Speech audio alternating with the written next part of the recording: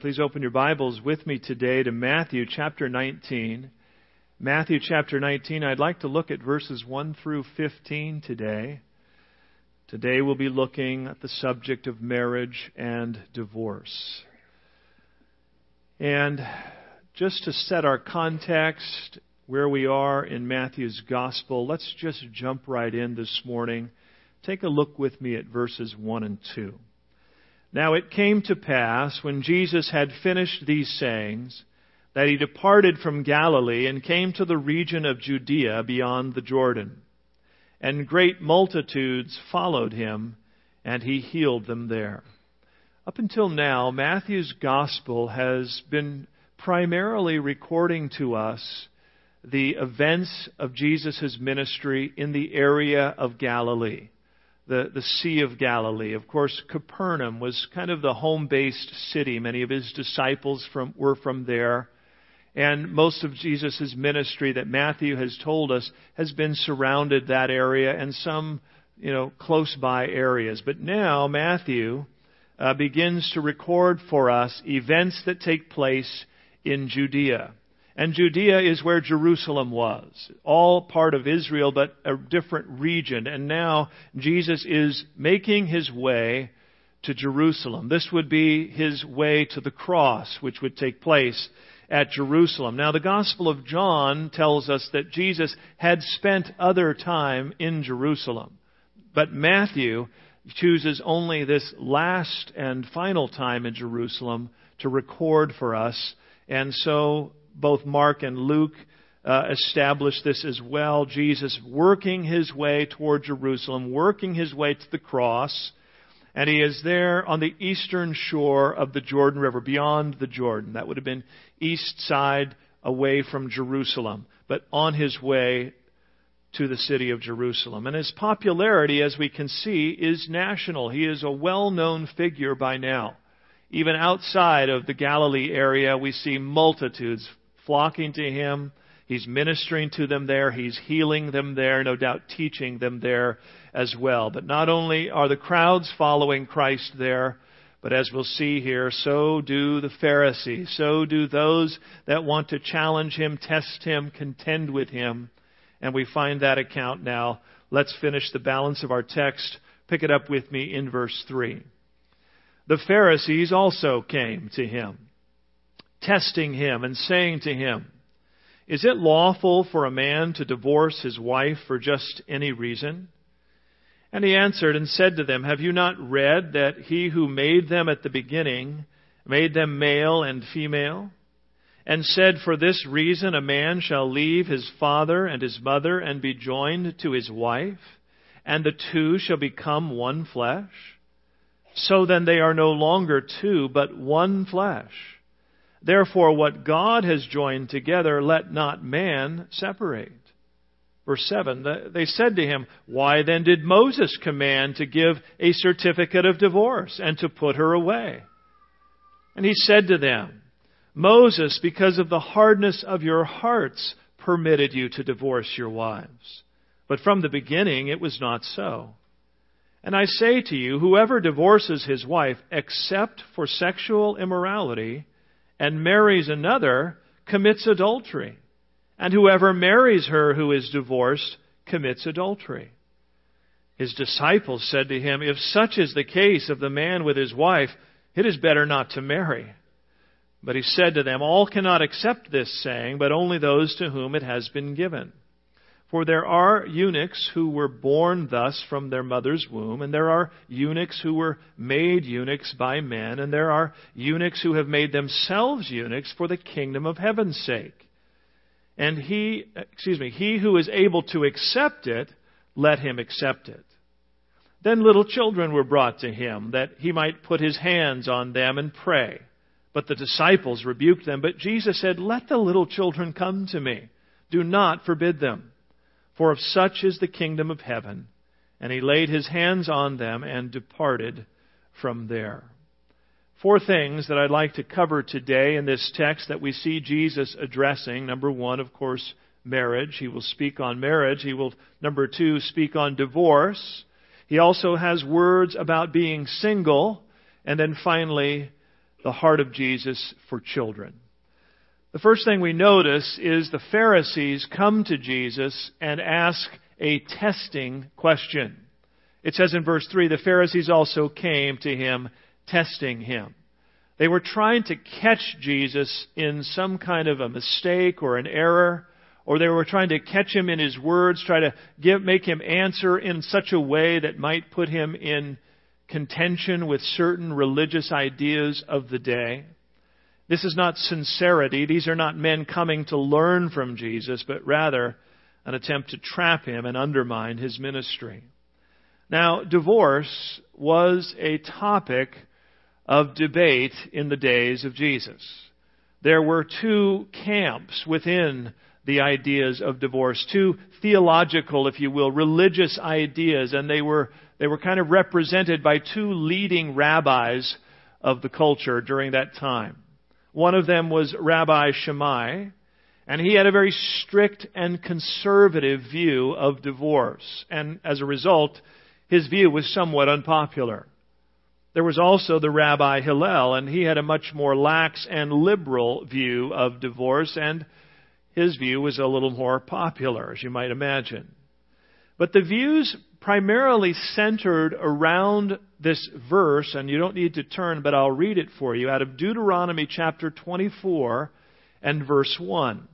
The Scripture says, when a man takes a wife and marries her, and it happens that she finds no favor in his eyes because he has found some uncleanness, that's an important word in her, that he has found some uncleanness in her, and he writes her a certificate of divorce, puts it in her hand, sends her out of his house. So this word uncleanness was something of debate and interpretation. Rabbi Shammai, of course, he interpreted uncleanness as sexual immorality, and that would be the only appropriate reason for a man to divorce his wife. Rabbi Hillel, on the other hand, he thought of uncleanness as being any sort of indiscretion or anything in your wife that displeased you. We've shared some of this in the past, that even some of the rabbi writings of that time talked about even a wife burning breakfast, that she might be someone that displeased her husband. Any reason, right, to find for divorce. Well, so they come to Jesus and they answer this loaded question, and they're trying to catch him in the middle. They're trying to get him to answer, because either way he answers, he's going to offend one party. Not only that, but think of the political climate of the day. We remember John the Baptist. John the Baptist made some claims about the unlawful marriage of Herod, the ruler in that region. He said that it was unlawful for Herod to be married to his brother's wife. That got him arrested, and that eventually got him beheaded. And it could be that the Pharisees were hoping to get Jesus on record. Some political, pressure might be put on him as well. They're clearly looking to find some reason to get Jesus into trouble. But Jesus doesn't answer their question directly. They come asking about divorce. They come about rabbi opinions. They come about looking for some political statement on divorce. And instead, Jesus chooses to talk not about divorce, but about marriage. Not about the opinions of the rabbis, but rather he goes to the Scriptures. He goes to the source, and he says there in verse 4, He answered and said to them, have you not read that he who made them at the beginning made them male and female? Interesting that he would ask the Pharisees, who did nothing but read the Scriptures. Haven't you read your Bibles, guys?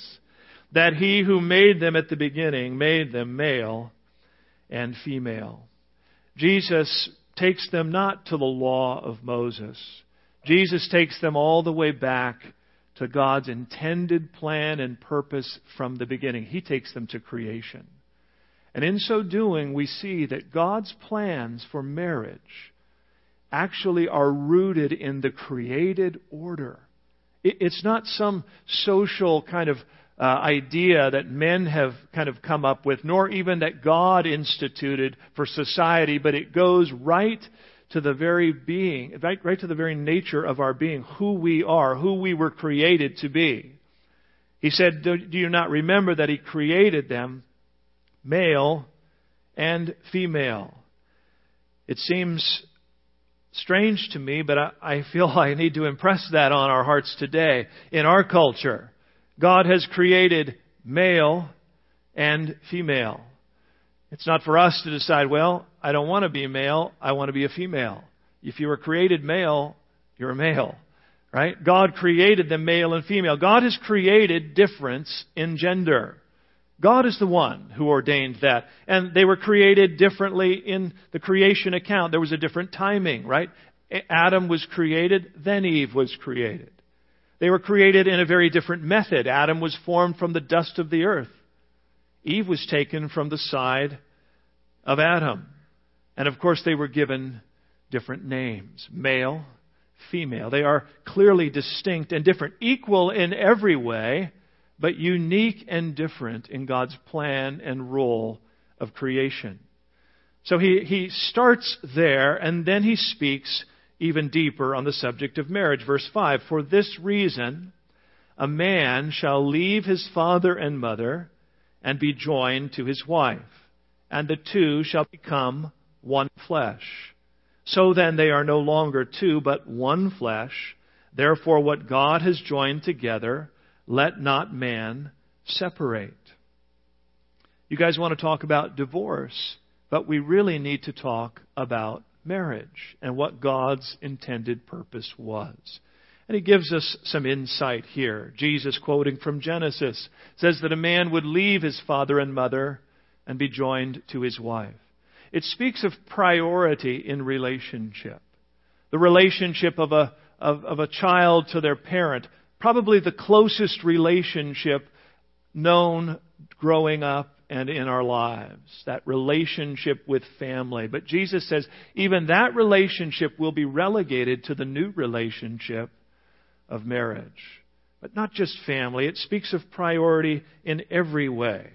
Whether it's friendships, whether it's career, whether it's children that you might bring into a marriage. In every way, all other relationships are to become secondary in priority, and the marriage relationship is to become the most important, second only to your relationship, of course, with the Lord. So there will be this leaving, there will be this prioritizing of the married relationship, and then, as both hearts are committed, they are joined. And he says that the two become one. Not three or four becoming one. It's not polygamy. There's two. And who are they? There's male and female. Those two become one. Am I clear on that? Male and female, the two become one. This is God's plan for marriage. They shall become, he says, one flesh. He doesn't say they'll be one spirit or they'll be one in mind or one in emotion. No, they're going to become one flesh. Speaking very specifically of the physical sexual union between a husband and a wife. And this is a very sacred union. This is why adultery is such a violation and a breaking of that union. This is why being faithful sexually in marriage is of such importance. This is God's plan, that the two would become one flesh.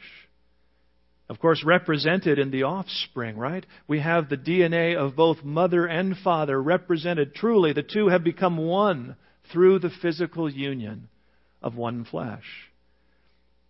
But it doesn't just restrict, I don't think, to just the physical union. Marriage is more than just physical union, but it certainly is included.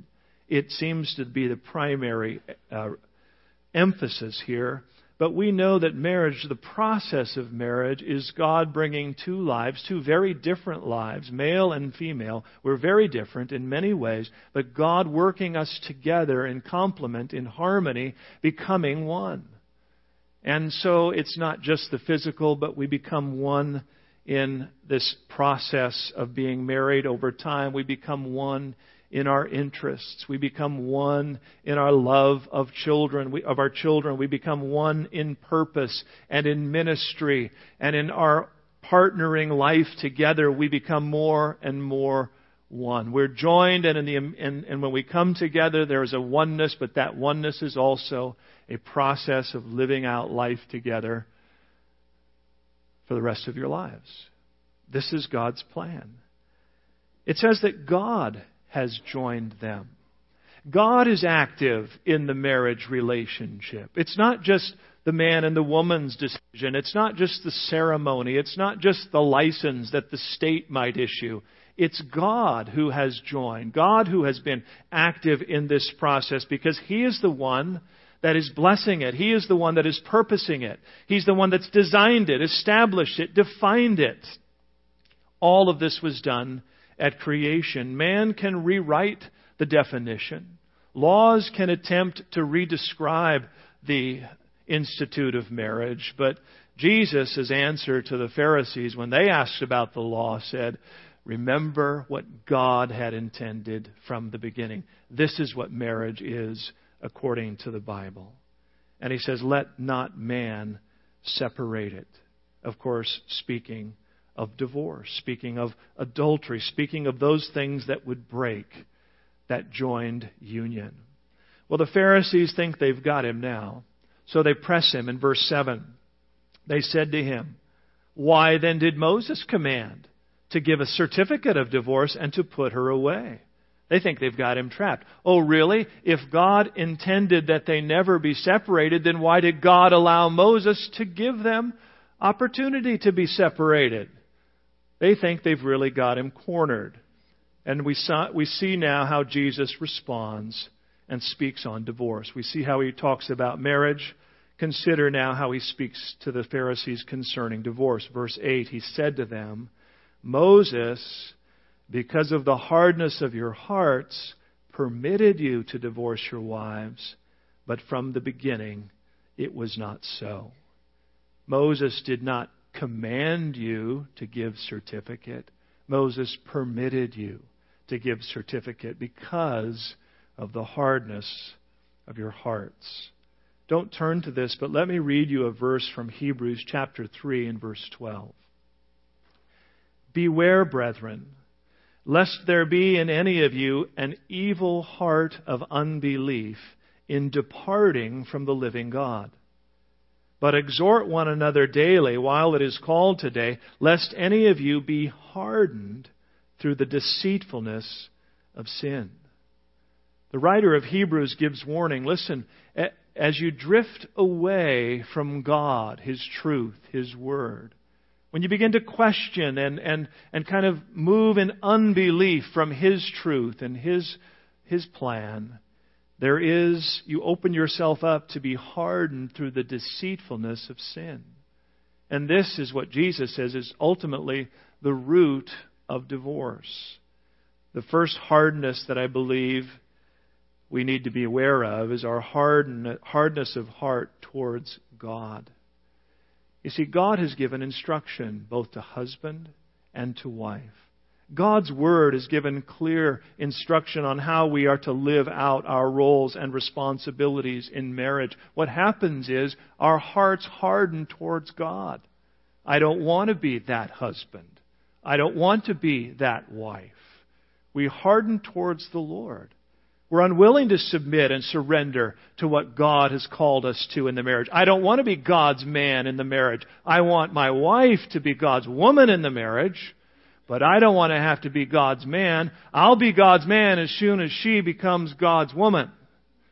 And we become very good at critiquing one another. In fact, I have all the wife verses memorized.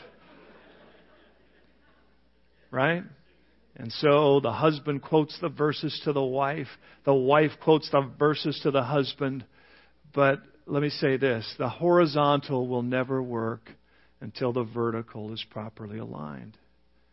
Instead of quoting the verses that my wife needs to be submitting to, I need to be reading and quoting and meditating on the verses that God has called me to be responsible for and submit to Him.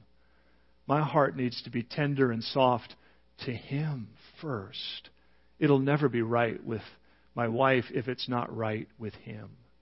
But see, I don't want to soften to Him until she softens, right? And that's the way we end up in this distance. So the hardness of heart towards God ultimately leads us to a hardness of heart towards one another. We're unwilling to forgive. We're unwilling to consider the needs of one another, even above ourselves. We become selfish. We become unwilling to yield. And it becomes this battle of the wills. And we dig our heels in, and we we set our boundaries, and it's on. We become critical of each other, wanting the other to yield to God's Word before we will obey God's Word. It's a hardness of heart. The writer of Hebrews says, be careful. When you begin to go down that road, it doesn't lead to better things. It leads to things getting worse. Jesus, in talking about divorce, not only does He tell us the reason, but He also gives the occasion in which divorce is permitted. Divorce occurs and in limited circumstances is permitted because the hardness of heart that results in sin, and that sin that often takes place within the marriage, of course, is the sin of adultery. But God's plan is one man, one woman, married and committed to each other for life. But take a look what He says in verse 9 as He gives insight to this exception. And I say to you, whoever divorces his wife except for sexual immorality and marries another commits adultery. And whoever marries her who is divorced commits adultery. Jesus, in simple terms, is saying this divorce for any reason and then just remarrying, that's just perpetuating adultery. You're not really free to break the bond of marriage, but because you want out, you do so, and then you go and find relationship with someone else and you marry them. And Jesus is saying that's just like committing adultery, because in God's eyes, that first marriage is still binding, except, Jesus says, for sexual immorality. So now Jesus is giving some interpretation on that passage from Deuteronomy about finding uncleanness. He says, except for sexual immorality. That's the uncleanness that breaks the bond of marriage. How precious, how important this sexual relationship between husband and wife. And when that is broken, even that becomes an exception in which someone can divorce and remarry without sin. And he uses a word here for sexual immorality. It's the Greek word porneia. We might translate that right into English, pornography. It is a broad word covering a wide span of sexual impropriety. Listen to this commentator, D.A. Carson. He said, it must be admitted that the word porneia itself is very broad. Porneia covers the entire range of such sins and should not be restricted unless the context requires it. So it may not be the physical consummation of adultery, but it may be some type of fornication and bondage and indulgence that violates the sexual union and fidelity of a marriage. So to divorce for any reason, Jesus is clearly saying, is sinful and viewed as adultery if you divorce for such convenience, because God sees the original covenant as binding. Now we have to remember our context here. Jesus is not here really trying to teach as much as He is trying to deflect and defend. This is a hostile question. And so Jesus is giving a very harsh and direct answer to men who are looking for loopholes, men that are looking to catch. The Apostle Paul would add some both confirmation into Jesus' teaching, and also he would expound on this teaching. In 1 Corinthians 7, Paul confirms the idea of adultery as being grounds for divorce, free to remarry. But he also talks about the idea of being abandoned by an unbelieving spouse. In the case where one is married and the unbeliever abandons the believing spouse, that person that's been abandoned, the believer who's been abandoned for reasons of their faith, they are free to remarry without sin. Now, that doesn't mean you drive them off, right? Yeah, I got abandoned. Well, of course you're abandoned. Look at the way you're treating each other. No, but if for reasons of faith, in Paul's context here, he's saying, listen, if you've got an unbeliever who just doesn't want to be, we got married before you were a Christian, now you're saved, I don't want anything to do with you, I'm out of here.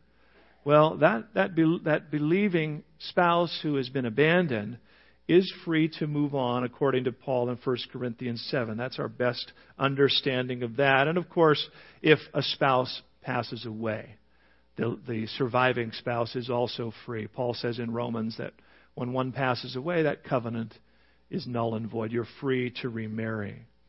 But other than that, God is expecting couples to hang in there, work it out, and make the marriage work. Now, I know there are many circumstances and many unique, qualifications that affect marriage and divorce and remarriage. I'm not here to address all of those this morning. Paul in 1 Corinthians 7 even talks about the possibility of separation. He does not advise it, but he says if it happens, then even then, this one separated should remain single in effort to reconcile, if possible, to the spouse that you're separated from. I know that sometimes it's not possible. Some would say, well, how long? And we don't have the answers to those. There is no clear biblical definition for those terms. And I know that there are many circumstances and different situations. But what Jesus is giving to us, and Paul affirms, is the heart of God. God wants us to take marriage serious and to do all that we can to live together in peace. Now, let me make some comments here for you. I don't want you to come under condemnation. You read a passage like this, and I know there are many here. Some of you are divorced and remarried. Some of you are divorced and single. Some of you may have had reason. Some of you may not have had biblical reason. And you find yourself, now what do I do? Here I am. Well, I want to encourage you, number one, divorce is not the unpardonable sin. Let me say it again. Divorce is not the unpardonable sin. There is grace, and there is mercy, and there is forgiveness for all who will come to Christ in faith and confess their sin. Don't try to justify. Don't try to excuse it. Just own it and say, God, here I am, and I've made some mistakes to get here, but I'm asking you to forgive me and cleanse me. And I think if you can repent, that gives you the grace to move forward in the Lord, because the grace of God is sufficient. We read it this morning in our bulletin text. All things have become new. And Paul said in Philippians, forgetting what lies behind, I'm pressing forward to the upward call of God in Christ Jesus. Repent if you need to. Get your heart right. Acknowledge the mistakes that have been made. And then move forward from here. Don't start thinking, well, I got to get out of this marriage because I shouldn't have gotten out of the first marriage. Don't go into that loop of, Paul said, wherever you find yourself, from here forward, begin to live for God and honor His Word. Make this marriage, make this moving forward your heart to do right and to do well. And I believe that the grace of God, not only will He cleanse and forgive you, but I believe He will give you the grace to walk in blessing. Well, the disciples, they hear this. And you see how it kind of shakes them up. Verse 10, he says, the disciples said to Him, if such is the case of the man with his wife, Jesus, if there's really no way out, it is better not to marry. Maybe we should be single if it's this restrictive. Jesus said to them, verse 11, all cannot accept this saying, but only those to whom it has been given. It may be that some should be single, but not everyone.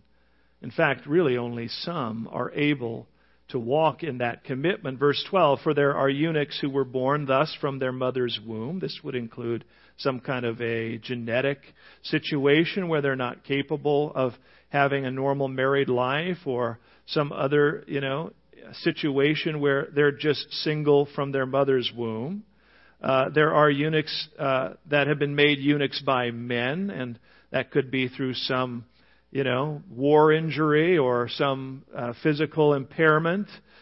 We know that the kings of the day, they would actually make the men who served in their court eunuchs so that there be no temptation for their wives and their harem. Jesus is referring, of course, to those that have been made single by men. And then, of course, he said that some have chosen themselves to be eunuchs or to be single for the kingdom of heaven's sake. Of course, Jesus would be one of those, right? Jesus did not marry. Jesus chose to remain single for the sake of his ministry. The Apostle Paul, we know that he talks about being single and the freedom that it gave him in serving in the ministry. Now, most Bible scholars believe that Paul at one time had been married. And that was typical of most Pharisees. They were to be married. And it may be that Paul's wife died, that Paul's wife abandoned him when he became a Christian. We don't know the details, but clearly he writes as a single man saying, I find that it gives me certain freedom to be faithful to the ministry that God has called me to. And so Jesus said, look, he who is able to bear that, if that's what you feel called to, then commit to it. But he said, not all are called to that. I can tell you for myself, that was not my calling. I felt very much like I wanted to be married. And I would say, if you're not sure, what's the desire of your heart? You may feel like, well, gosh, I'm single. I guess I'm called to be single. But I really, in my heart, I long to be married. Well, God's going to bless the desire of your heart. There's nothing wrong with the desire to be married if you're single and want to be married in the Lord. Psalm 37 verse 4 says, delight yourself also in the Lord, and He shall give you the desires of your heart. So delight yourself in Him. If you have a heart to be married, God will bring that in time. Can you trust Him? Can you wait on Him? Don't make it your agenda. Don't make it your priority. You make God your agenda and priority, and then allow Him to bring and fulfill the desires of your heart. Trust in His plan. Trust in His timing. Serve Him now with all your heart as you find yourself single or married. Jesus would say in another place, seek first the kingdom of God, and all the other things concerning life will be added. Make God the priority, and then trust the Lord to lead you, if you're single, to that place where God will ultimately bless you with the desires of your heart. Conclude today with just these last few verses where Jesus now, we see His heart for the children. Verse 13, then little children were brought to Him that He might put His hands on them and pray. But the disciples rebuked them. But Jesus said, let the little children come to me, and do not forbid them, for of such is the kingdom of heaven. And He laid His hands on them and departed from there. We see the heart of Christ for the children.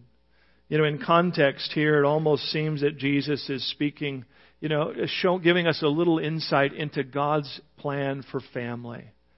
The marriage is so important, and how important the children are in the marriage. How blessed is the home when mom and dad are both committed to the Lord and to each other. That's the right venue for children to grow up and be trained. And Jesus showing the heart of God even toward the children. The disciples, of course, they're thinking He's too busy to be bothered with kids. But Jesus says, hey, let them come. The heart of Christ open to the children. They're the ones that serve as an example of the sincerity and the faith and the innocence of heart that God is looking for. He lays His hands on them. He blesses them. He prays for them. I want to close with just a couple of thoughts here, hopefully to encourage you.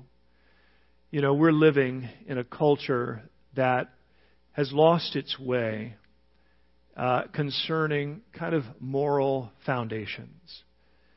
The Scripture says that God's Word is an anchor for the soul. And you know what an anchor is. An anchor is what holds a ship in its mooring against the wind and the waves that would look to toss it and even dash it into the rocks.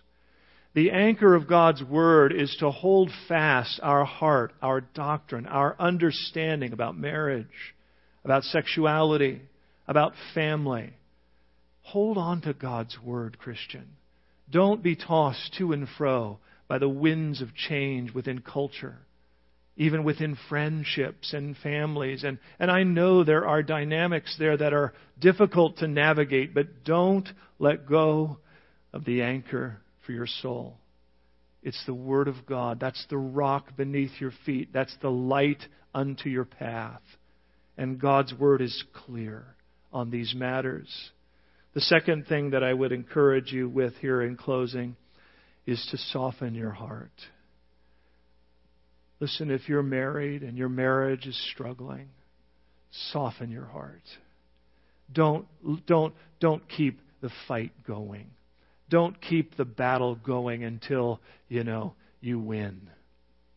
You may win the battle, but you will lose the war because the marriage may not be able to survive that kind of determined selfishness. Soften your heart. Give place to the grace of God. Become God's spouse in that marriage. It's not about my spouse being what God's called my spouse to be. It's about me being the representation that God wants me to be. I'm called to be God's man in this marriage. And if you take it and own it that way, I believe a softness of heart, you can do much to win a blessing into your marriage. The third thing I would say is trust the Lord. If you're single here today, trust the Lord. Trust His faithfulness. Your Heavenly Father knows what you have need of. Even before you ask it, He knows. And He knows what's best. And He's always looking to bring you the best. Trust that. Believe that. Even if it tarries, trust that God will ultimately, faithfully bring that which is good to you and to your life. Not only His faithfulness, but have confidence and trust in His mercy. Whatever situation you find yourself in here today, I want you to be encouraged. I don't want you to go away from this message feeling condemned. Maybe enlightened, maybe corrected, maybe challenged, but not condemned. God is a God of mercy. And where sin abounded, grace did much more abound. Come to faith in Christ, surrender these things with Him, and then receive the mercy and grace that He has for you to move forward in victory and in hope. Let's pray. Father, I thank You for this clear teaching from Jesus. And Lord, in some respects, I would have to say it's a hard word. It's a very narrow word. And I know, Lord, for many, it challenges even beyond what we think we're able to bear. And Lord, I know there are many differences of circumstance, and we did not address all of those things, Lord. We did not speak of physical safety, in which case, Lord, You would never desire a spouse to be at risk physically. And many other things, Lord, that need spiritual discernment and good counsel. But Lord, I think that the big picture is clear to us today. The marriage is such a foundational part of Your plan for our lives and society. And we need to embrace it with the integrity that You've called us to. And I pray for all of our hearts today that we will receive Your word. As your heads are bowed here today, and we close in prayer, I do want to give opportunity if you're here today and you need to respond to the Lord. You may be here today and you do not have that vertical relationship in place that I spoke of. You're trying to manage everything on the horizontal, but you're having trouble because you're not right with God. You need to come and be forgiven of your sin. You need to come and have relationship with God through faith in Christ. That's where things begin. That's where hope swells from. And I'd love to pray for you if you're here today and you want to receive Christ for the very first time. Maybe you're here today and you need to rededicate, recommit your life to the Lord. Maybe there's a hardness that's crept in. Maybe you have drifted away in unbelief. Maybe you have been enticed away. Maybe you're living with a hardness of heart and the deceitfulness of sin has captured your life, and you realize today, I've got to come back to the Lord. I've got to come back to clear thinking. I've got to come back to the anchor, the foundation, the truth of God and His Word. I need to rededicate and recommit my life to Christ. I'd love to pray for you as well. So if you're here today, you want to receive Christ for the very first time, or you need to rededicate, recommit your life to Him, I would ask you to raise your hand. Let me see you. And I'll pray for you. Anybody here today, the Lord's speaking to you? You need Jesus. You need to come back to Jesus. You need to soften your heart. Anyone at all this morning? God bless you, sir, in the very back there. I see you. Anyone else? There's a hand there in the middle. God bless you.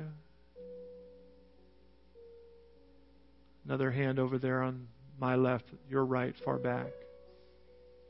Anyone else? The Lord speaking to you today. You want Jesus. You need His mercy. You need His forgiveness. You need to get your heart right with God. Just before I pray, anybody else? So, Lord, these hearts responding to you now, I pray that you would meet them with your grace and with your mercy. I pray that they would come in sincerity. Jesus said of the children, such as the kingdom of heaven, that they would simply come as children saying, Father, forgive me. Jesus, please cleanse me from my sin. I believe you died on the cross for me and rose from the dead, and I want to live in relationship with you. I want my heart to be right with you so that my heart can be right with others. Cleanse me, empower me, equip me. I ask it all in Jesus' name. Amen. Amen. Praise the Lord. Let's stand together. We want to close in a song of worship. Now, if you're married here today, I want to give you a small homework assignment. I want you to think of a kindness that you can impart to your spouse. Maybe some words that need to be spoken in love and kindness. Maybe a thought that needs to be expressed. I want to challenge you with that as you leave today. You see, the cure for hardness is tenderness and the grace of God. Let your heart be moved today by Him, and may that move you to an act of love and kindness for your spouse. I've got a spouse I got to think about too.